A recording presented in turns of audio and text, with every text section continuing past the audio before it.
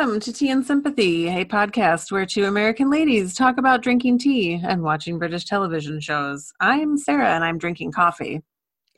I'm Melissa, and I'm drinking the last tea bag of my berries. So you should get more today, I think. Mercifully, my good friend and co-host Sarah has sent me more tea because I cannot be relied upon to purchase the right tea unless I am physically in Ireland. Before we dive into today's very meaty episode, I just have to click confirm order on this order of a dozen silk blouses and 2 pairs of Paul Smith cigarette pants, but we'll explain that later. Oh, I love that. That makes you great. You can find us gals on Twitter at the letter T and Sympathy Pod. You can find us online at teandsympathypod.com. And I now have started linking things that we've mentioned in the episode. So okay. It serves a purpose now. It's just been waiting. You can email us at teandsympathypod@gmail.com. Love to hear show ideas or anything else you want to talk to us about. And we're on Facebook, facebook.com/teandsympathypod. You can follow us and find us, listen to us, Apple Podcasts, Google Play, Podbean, and we do love those Apple Podcast ratings. Helps us out. So Give me all your ratings. So we already discussed a little bit what we're drinking, but I have to say that last week, and it was just last week. I know we are back. I feel like we're back on track. We had a little, it wasn't like a stumble. It was just, life. A lot of stuff went on at the end of the year, at the beginning of the year. Yeah, just like things, It happened. Traveling. And now the time change is going to happen, and it's God, so ready. Yeah, I'm not normally susceptible to, I don't get seasonal affective disorder, and I'm generally not really bothered by the time. I don't mind it really getting darker early. In general, it doesn't bother me. However, it's been extremely rainy in Nashville. Yeah, a lot of rain. It's been raining since October, and I am susceptible to that because so I feel like somehow the summer, I feel like the change means it's gonna dry out, which is hilarious because I live in the South and it rains in the summer as well. So, but I'm fooling myself. Well, at least it'll be lighter longer. So yeah, I'll be able to see the rain for more hours in the day. Well, I'm drinking because I mentioned my coffee, my online coffee and tea place, Presto George. Presto George. So I was ordering more Highlander cream coffee last week.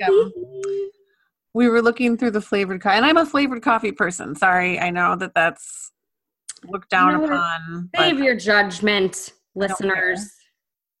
We don't judge. The only thing we judge here is what kind of tea you drink to be TBH. Yeah, be honest. That's the only thing we judge. Be honest. But we were looking at the flavored seasonal coffees, and there was one listed called Leprechaun Blend. Oh. And my husband said, "What is that besides offensive?" And I said, I think it's probably like Irish cream, and sure enough. And tulips. Yeah, obviously we ordered it, so I'm drinking that right now, and it's good. I think perhaps next time I'm on there, I will order some tea, and then I will bring that to the show as tea content. So, does your husband, has his accent remained is he from Dublin or just outside of Dublin? He's a Dubliner. He's a Dubliner by birth. He grew up here in the United States. But so he does not have an accent. He does not. It's more that he uses words like bin instead of garbage, or tin instead of can of food, or garage instead of garage. Gotcha. Pasta instead of pasta. I think he says pasta. Okay. But after, let's say, 3 Guinness Cocktails. Yeah. He just leans comes into out. it a little. Yeah. It comes out a little bit, but Gotcha. he doesn't seem to have the Northeast Ohio vowels like I do. So Oh, I think that's probably for the best. I do too. Not that your accent isn't delightful, but I am very attuned to the Midwest accent because I am also. But I never have very different accents. I never hear it until I listen to this until I enter this podcast, and then I'm like, whoa. I'm like, wow, you keep all of your sounds in your nose. So this week we're talking about. You're already so excited. I wish I'm like I have my hands on either side of like the microphone, and I'm like not clenching my fists, but I am closing and opening my fists like in like I'm milking an imaginary cow. Like I'm like that excited. I'm like, let's do this. You are ready. Well, I'm ready. Born ready for this show. We're talking about the fall. Oh, yeah. And a little bit of background for the uninitiated. The Fall is a British-Irish crime drama television series which was filmed and set in Northern Ireland. Premiered in May 2013 in the Republic of Ireland on RTE1 and in the UK on BBC Two. The second series aired in 2014-2015, and the third and final series, final in air quotes, aired in 2016. After the third series, the series writer and Gillian Anderson both were like, yeah, we'd do more, but that was almost 3 years ago now, so I don't know what's become of that. But the premise is that, well, it stars Gillian Anderson, or as you may know her, Scully from the X. Yeah, but I feel like that I'll get into it. You know, I'll get into that. Okay. It stars Gillian Anderson as Detective Superintendent Stella Gibson and Jamie Dornan as serial killer Paul Spector. And I'm not spoiling anything because you know right from the get-go what he's doing. And the basic premise is that Stella Gibson is assigned to review an unsolved case in Northern Ireland. She comes over from London, I'm guessing. Yeah, and while she's on this assignment, more murders occur, and she has to work with other detectives to find and capture what they eventually come to know as a serial killer. And Paul Spector, who is the killer, is married with 2 children, and his day job is as a grief counselor, which comes into play several times during the series. A little note, since you mentioned accents earlier. Jamie Dornan is native to Northern Ireland, so he talks more or less like himself. And then Gillian Anderson actually grew up in both England and the U.S., and she is bidialectal, which means that she switches very easily and naturally between American and British accents. Yeah. And I'll save the bit about the costume designer until we talk about those silk blouses. Oh, my God. Spectacular. So, that's the setup. So you've watched this a number of times. I have. I think this is potentially my 3rd or 4th go around with the series, with the show, not the series. It's just so good. It's so good. So there's like lots of things that make this very good, but I feel like the overarching premise, again, we've talked about this before, and this is a very UK thing, is that Stella Gibson is all of these things, and she also just happens to be a woman. It's never like her being a woman is never, they don't lead with her being a woman. Right. It could just like, obviously it's not like you could write the story without her being a woman, because there are things to kind of make you think, but there's never moments in the show where you feel like the show is kind of pulling you aside and being like, wait, look at her and a woman. Like, look at all the things she's doing as a woman. Like, no, she's just, Stella Gibson is life goals. I need to get this out of the way in advance. I have crushes on both Stella Gibson and Paul Spector. It is personally alarming to me how charismatic and attractive Jamie Dornan is as a serial killer. I feel like I obviously have things that I need to unpack here with that, but he's extremely, this is one of those shows where like you find it hard. I find it challenging, which I like what they did. It's hard to kind of hate him, even though he is pretty gross guy. He's pretty creepy. I find that it's challenging to not like him. I found him terrifying. I didn't. I mean, I understand in the scenes where he's being a father or a grief counselor. It's difficult for me because you know that he's not. There's none of the questioning with the show. You're not like, is it him? Could it possibly be him? No, it's him. Because you know that it's him. So that renders those scenes more upsetting to me because he's pulling off normalcy so competently. He is. And I resisted watching I didn't resist it. I just didn't make it a point to watch it, even though I heard so much about it and I really like Gillian Anderson, but I'm not hugely into shows with like female body count as plot device. Yeah. And I mean, I like a good mystery, and oftentimes that means there's been a murder, but yeah. You know, like I can't watch SVU, and it gets to be gratuitous in a way. Yeah. Do you feel like though this? I didn't feel that way about the show once. I guess that's So like it is female body count as a plot because he's a serial killer, but it's almost like right. But I don't feel like it felt. Oddly enough, there wasn't gratuitous violence. No, sometimes the show is very brutal. There's a few scenes that are violent, but they're not. I don't know how to say. They're part of. They're necessary. Sure. They don't feel gratuitous. The scenes where he's committing his crimes, which actually are fairly few, are scary, are terrifying. I mean, I think you can safely say it's like every woman's nightmare. They are terrifying, but they are not particularly violent. They're not drawn out. They're not drawn out for the sake of being, gazed at. So if that's something that's holding you back, viewer, from watching it, I would recommend giving it a try. It is terrifying. I mean, it is 100% this show. I mean, if you are, I will say, probably content warning, if you are a victim of assault or have, this might be a little trigger. This probably would be triggering. It's fairly, while it's not the entire through line of the show, there are aspects of it where you're like, oh my God.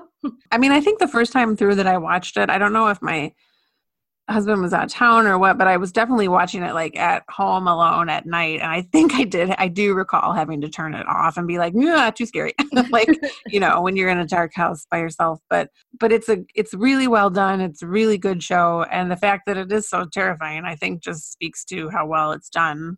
Yeah. But I was joking with Melissa early in the week when I started rewatching it that this episode of this podcast should be titled "Stella Gibson Doesn't Give an F," because she just truly does not care what. No, it is spectacular. She gives an F about her job, clearly. Oh yeah, in fact, I would argue that is probably the only thing she cares about. Yeah, it's just as far as people's reactions of her and impressions of her behavior and whether it's proper or not, she doesn't care. Have there been?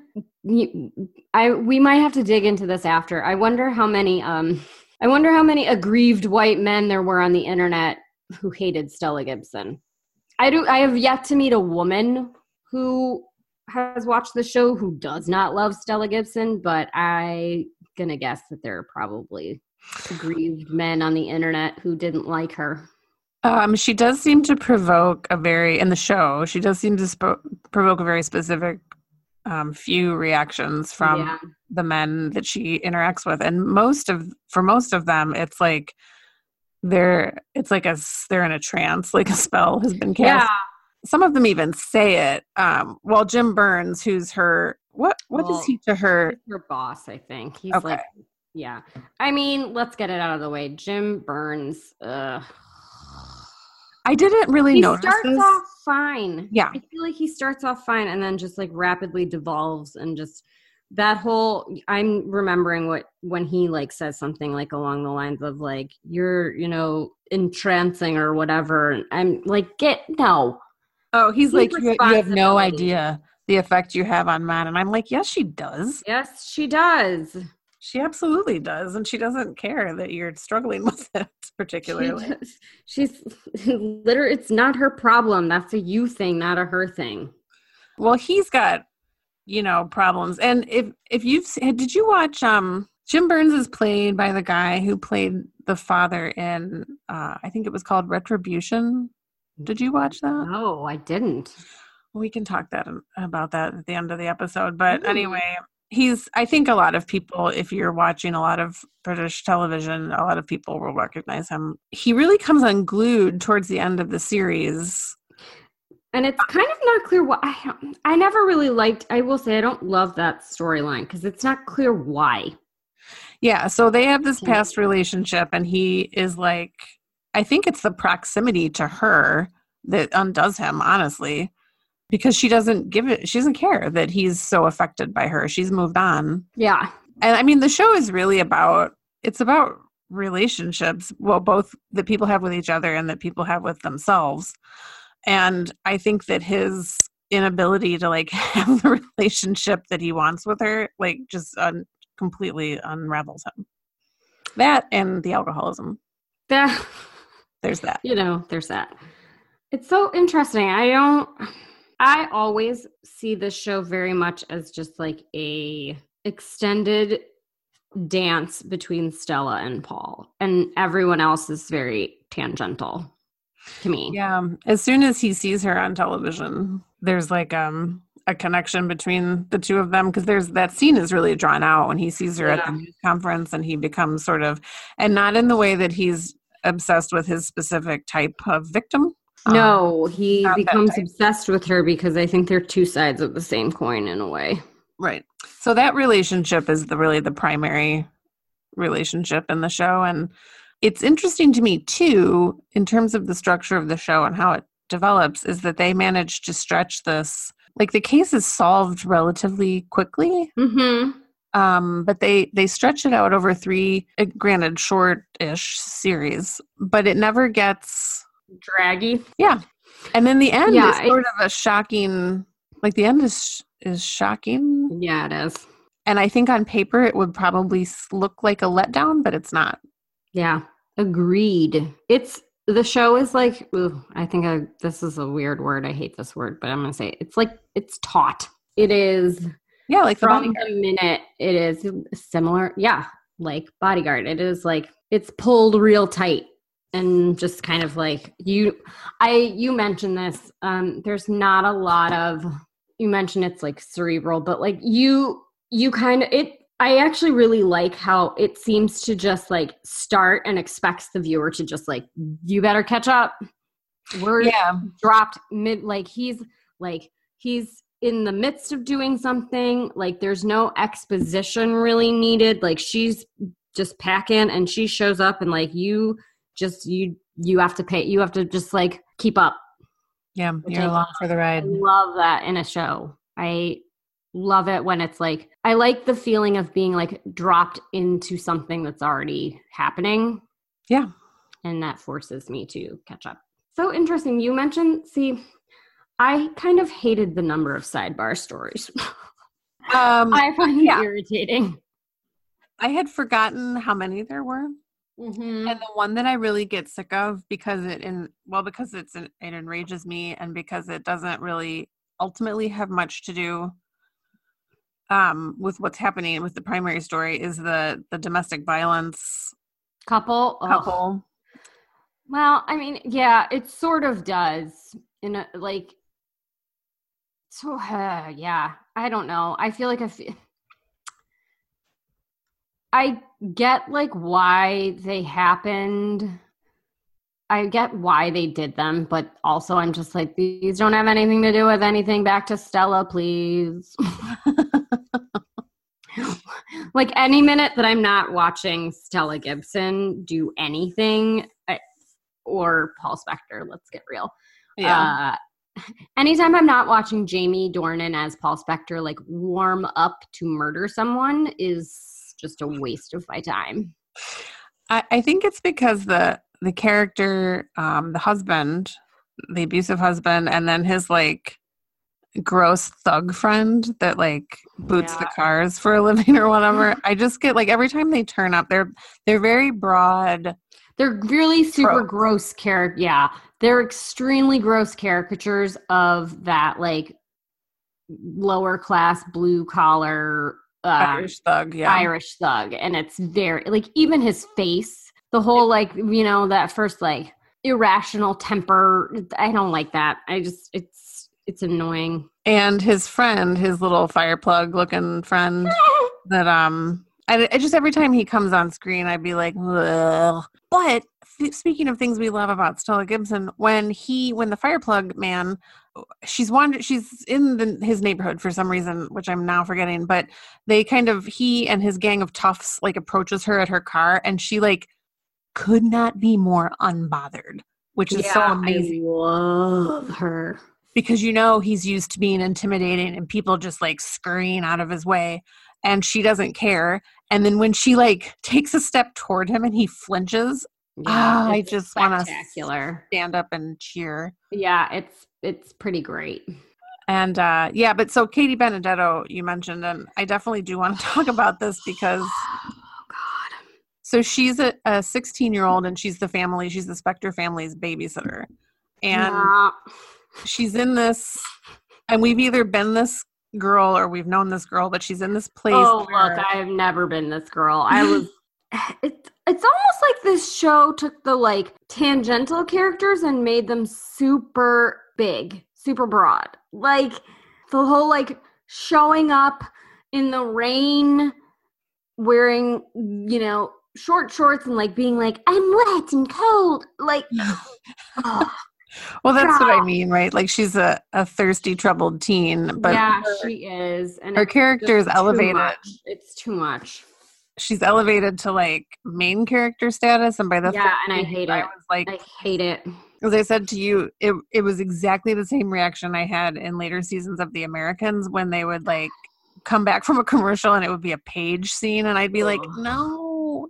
I understand the character and like where she fits in the story. I'm not like opposed to her as I think it's almost, I'm really legitimately opposed. Like I don't like how the actress, and I feel like Paul and Katie's energies never quite matched. Like she's so like, and maybe that's the point, is he seems legitimately like annoyed by her.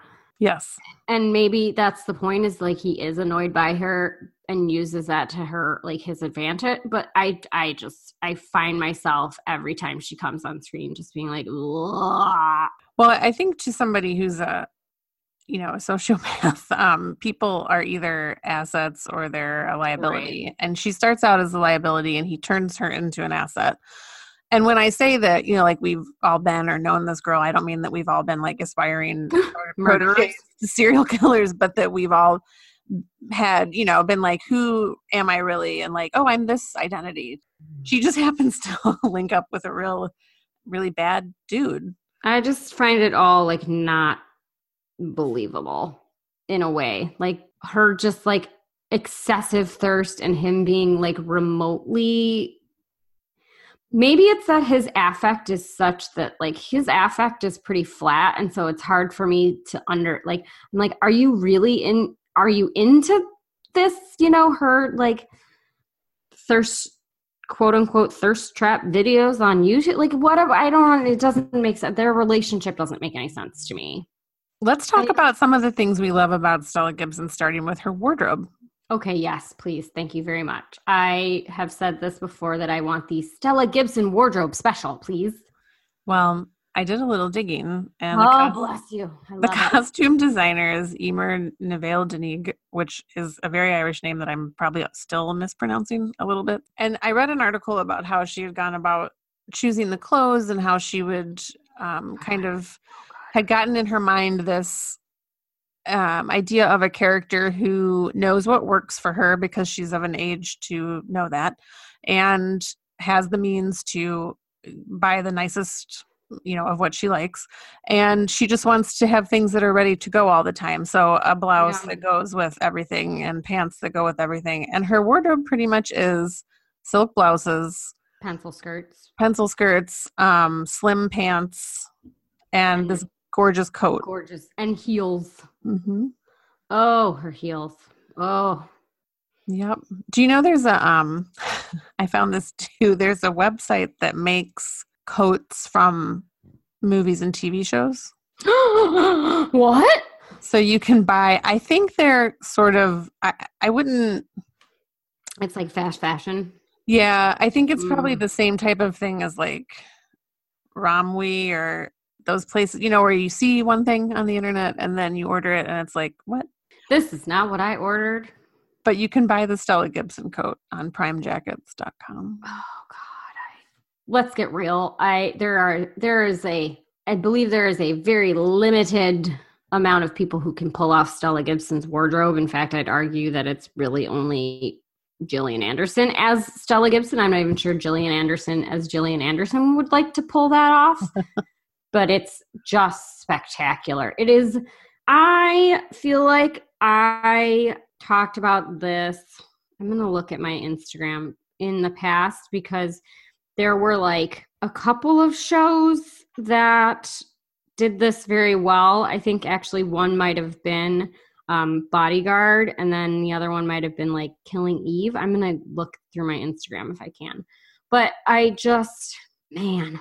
What she wears, the way she dresses it's not fashion, it's style. And I think that... Right, exactly. You notice it because it's so, like just describing it, pencil skirts, pants, it's unremarkable, I guess, but she's so comfortable. It's impeccable. I mean, she is impeccably dressed at all times. Minus though, that literal first scene where she's at home. And I sort of love this because it's kind of a throwaway scene because it's the first one and she never dresses like this again. She's in like Joe Boxer pajama pants. She's in like pajama pants and has that like polka dotted headband, like holding back, and she's like face masking and like it's very non-Stella Gibson, and I love it. I mean, maybe she sort of put on a costume for going up and doing this review. Maybe she sort of puts on her armor. Oh, I love that. I 100% feel like her wardrobe it's simultaneously like she thinks about it and she doesn't think about it. Mm-hmm. Yeah, I don't think she wants to think about it. It's very utilitarian. It's stunning, but it's utilitarian to her.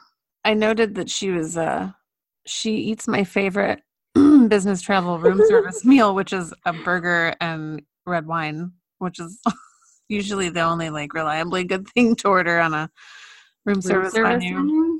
But when I was watching her like just dive into that huge burger, I was like, what's outsized about her on this show is like her appetites. Yes, I love it in all forms. Yeah, because like when she sees that handsome young police officer and is like, start the car, introduce us, and I'm like, wow. Well, I wrote, what did I write? Stella Gibson has balls the size of watermelons, and I love her. Well, there's that guy. There's the other younger officer. She's got a type. There's Archie Punjabi from The Good Wife. Yeah, hooks up. Similarly, I love that she is clearly bisexual, and it's also not a thing. Like, yeah, because when she's talking to that younger female officer, Farrington, Danny Farrington, and she's like, "Do you have a man?" And Farrington is like, no, I'm gay. And she looks at her and she's thinking about it. Yeah. She's like, ooh, okay. Stella Gibson is life goals. Just is.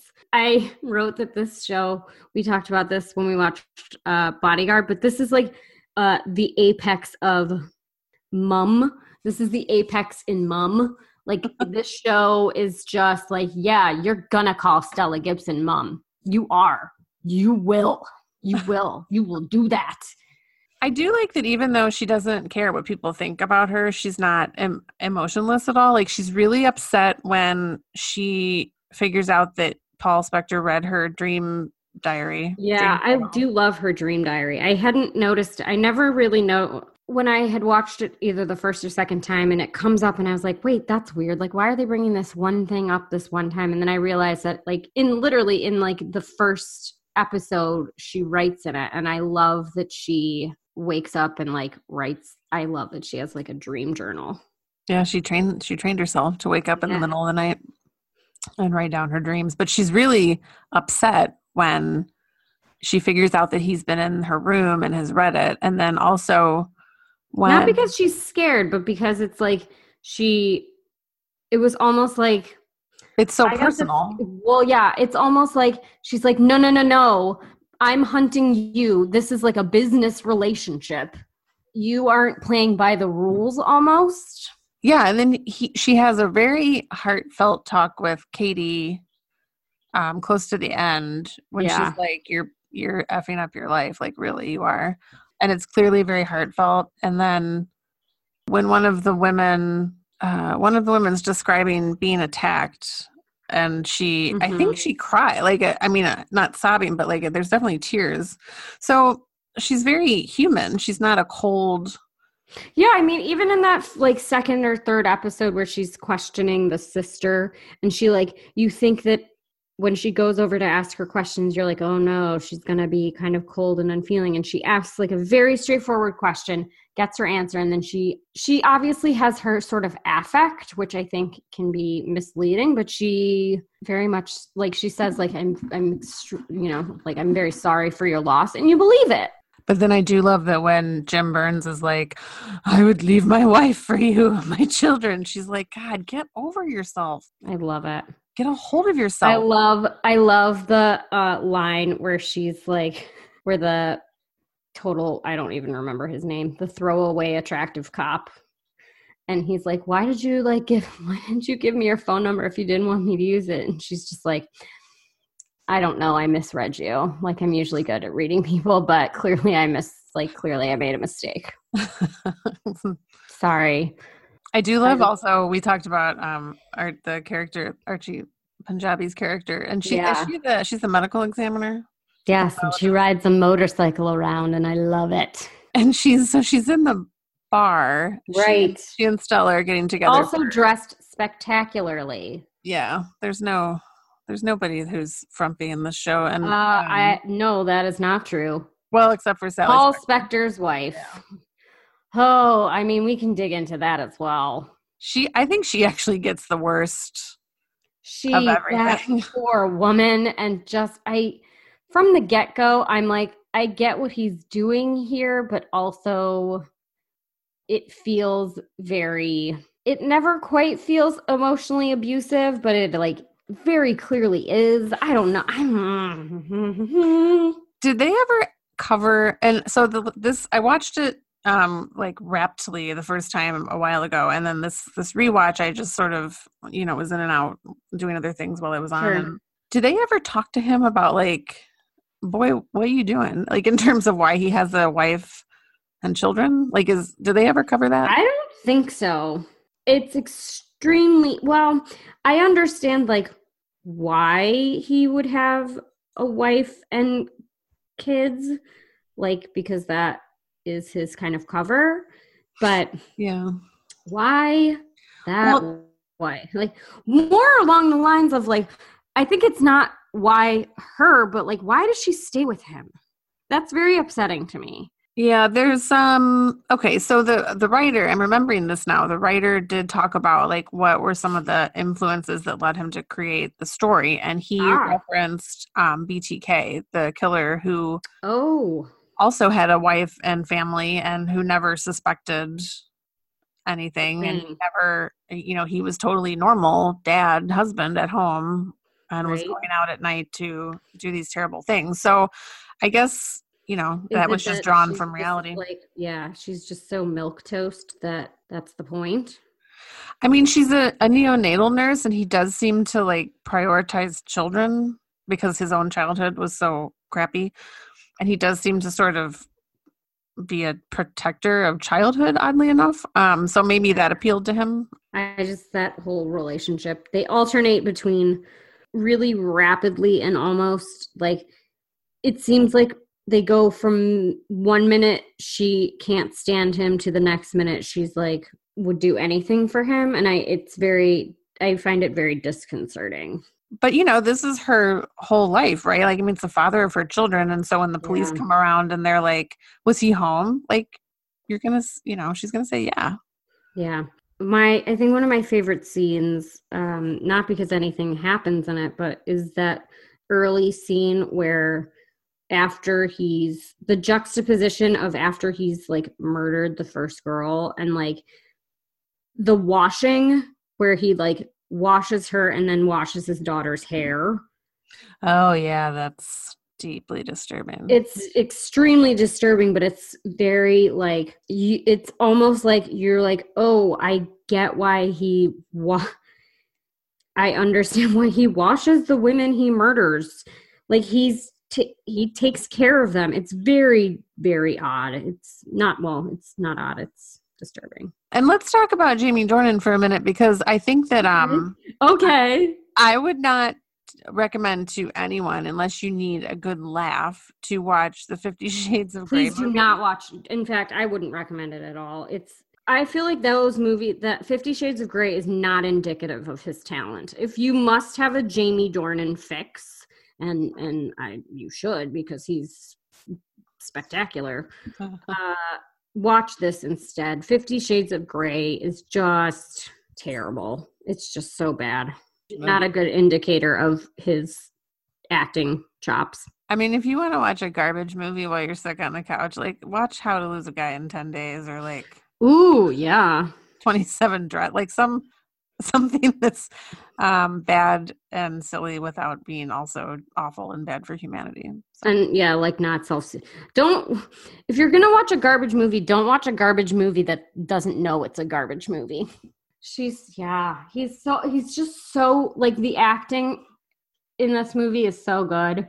And I get really irrationally annoyed at how Gillian Anderson has got, that's what I was going to say. So you mentioned her as Scully. I never watched X-Men or X-Files. Clearly. I watched X-Men actually a lot. X-Files never appealed to me. It's just not my jam. I don't get into sci-fi supernatural things. But I have obviously seen like people like to post photos of it, and it is very unfair that Gillian Anderson seems to have improved with time, because women are not supposed to do that, and it seems very, very unfair. I would say that even unless you have already and didn't like it, there's a few episodes from the two like recent seasons of X-Files that stand alone really well, and that, I mean, she's great in all of them, but her and David Duchovny have a really good, like, you can tell they're longtime friends, and they have a good, I would recommend a couple of the episodes from the last couple seasons. But I mean, something else I would also recommend Gillian Anderson in, which is more recent, well, not as recent. I mean, it's more recent than The Fall. I don't know when the new X-Files was on. She was in the first season, and so far the only season until like next weekend. The first season of American Gods. She was Media, and just spectacular. So good in it. She was so good in it. Oh, I was gonna say if you're Bleak more House? of a, yeah, I was gonna say Bleak House. If She you're is more great in Bleak House. period piece type of person. Yep. She's great in it.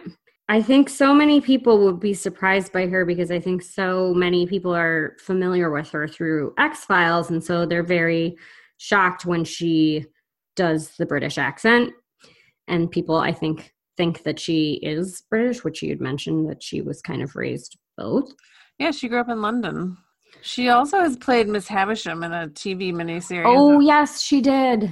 Great Expectation. And didn't she play Lily Bart? Oh, yeah, she did. She was in the House of Mirth. This has been a while ago in 2000. That one I did not see. Yeah, she was Lily Bart in House of Mirth, and I think that's supposed to be pretty good. Give me all the Gillian Anderson, primarily British content. I don't mess with. Sorry, the X-Files just never quite. Is it the X-Files or just X-Files? It's just X-Files, I think. I'm gonna email you the name of those couple episodes you might like. All right. And I'm gonna put them on our website. We can turn the corner to miscellaneous corner. Yeah. If you'd like. I love what you mentioned. I have. Have you seen it? I binge watched it over like a weekend because it's just, I loved The Night Manager. So when I read read that they made this adaptation, I was like, yeah, give it all to me. So we're speaking of Little Drummer Girl on AMC, which is an adaptation which is based on the John le Carré novel of the same name. And how did you watch it? I watched it on Amazon. I watched it on AMC. Okay. I watched it through AMC Premiere because we got rid of most of our cable channels. Mm-hmm. But so that's a separate subscription on Amazon. But if you have AMC, I'm assuming it's on demand. Yeah, I would assume so. It is. It's It's so good. If anyone watched The Night Manager and loved The Night Manager, I'm gonna guess you'll be real into this. Florence Pugh, Alexander Skarsgård. Oh, he's real good in this. Michael Shannon, whose name you might not recognize, but I guarantee if you don't and you see his face, you'll be like, oh, that guy. Oh, that guy. Aired in the UK on BBC One in just October 2018, and now, as we mentioned, on AMC. And I would also like to highlight the French-Lebanese actor Sharif Gattis. Yeah, I don't know who that is. I mean, I'm going to quickly search for the name. He played Khalil, and he is handsome. He is attractive. I see. It's so funny. I am familiar with Florence Pugh.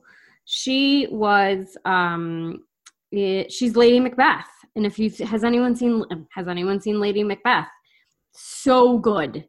She is spectacular in it. She's so good. She's also in the King Lear adaptation on Amazon with Anthony Hopkins. Right. Don't sleep on Florence Pugh, but she's extremely good in Lady Macbeth. I don't remember her from Marcella, and I watched 1.5 seasons of Marcella. I don't remember her. I have not watched it. It's not good. Well, the first season is pretty good. The second season is garbage. Sorry, Marcella. Sorry, Marcella fans. Hold on. I'm Googling Sharif Gattis. Oh, okay. Yeah. Yep. Yep. Noted. Got it. I love that the first post is a Bustle article. Who's this guy? Oh, I was very excited to see you post this in our feed. It's very good. I started watching because I read an article that was like, hey, AMC Premiere, here's some cool shows that are on it. And we started watching Riviera with Julia. What's her name? Julia. Why can't I think of her last name? It's because Louis Dreyfus? No. Robert? Julia Riviera. Gulia?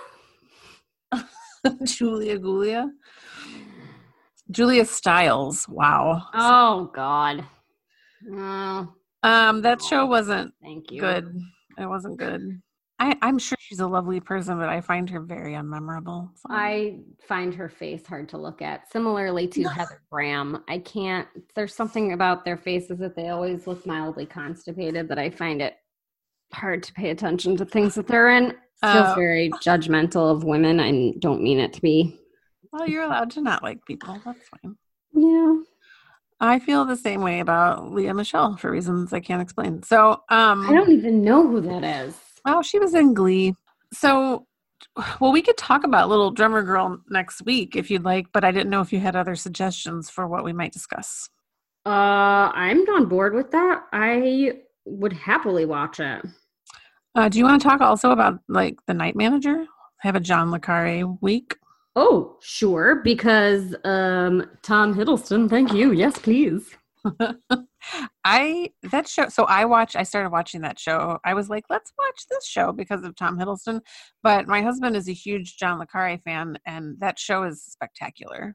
So. It's so good. I mean, I feel like both of these are so they're extremely well done. Both of them are. Alexander Skarsgård is very, very good in Little Drummer Girl. I really think he's great, especially if you are kind of if you're only familiar with him from Big Little Lies, like that's sort of he's get on Alexander Skarsgård. He was also in Generation Kill, which he's extremely good in. That's that Keira Knightley movie that's coming out or just came out. Which one is that? Colette? No, that's good though. So she plays the wife of the actor's name I think is Jason Clarke, and he's an I like him. He's an English officer in World War II, and they sign me up. I'm already on. They're occupying German territory, and Alexander Skarsgård is this widowed father who lives in a manor house. And Jason Clarke has to go off and do something, and Alexander Skarsgård and Keira Knightley are left alone in this house. And done. It sold me. You sold. I wish I remembered what it was called. I'm looking it up right now. The Aftermath? Yeah. Is it out yet? No, next week. Oh, okay. March 15th. I mean, yeah, sold. Where do I sign up? You don't even have to ask me twice. I'm not a huge Keira Knightley fan at all, and I kind of wish she would stop taking roles where she's just like this cat toy one face. Yeah, batted around between two men. Yeah, I feel the same. But she did Colette, and that she was supposed to be very good in it. It was great. That was a great movie. All right, so next week we will talk about Little Drummer Girl and Night Manager. / it'll be a John le Carre extravaganza. Oh, I'm very excited. So just to remind you all, please follow us on Twitter at the letter T and Sympathy Pod. Go online and find us. And details from this episode at tandsympathypod.com. Email us your show ideas and other thoughtful suggestions at tandsympathypod@gmail.com. Find us on Facebook, facebook.com/tandsympathypod. Apple Podcasts, Google Play, Podbean. Get involved. Oh, Melissa's mom. We didn't even mention her till the end. That I wasn't gonna mention that. I hope she's not too upset. I know. Sorry. She'll be fine. But yeah, until next time, this is the Tea and Sympathy podcast. Signing off.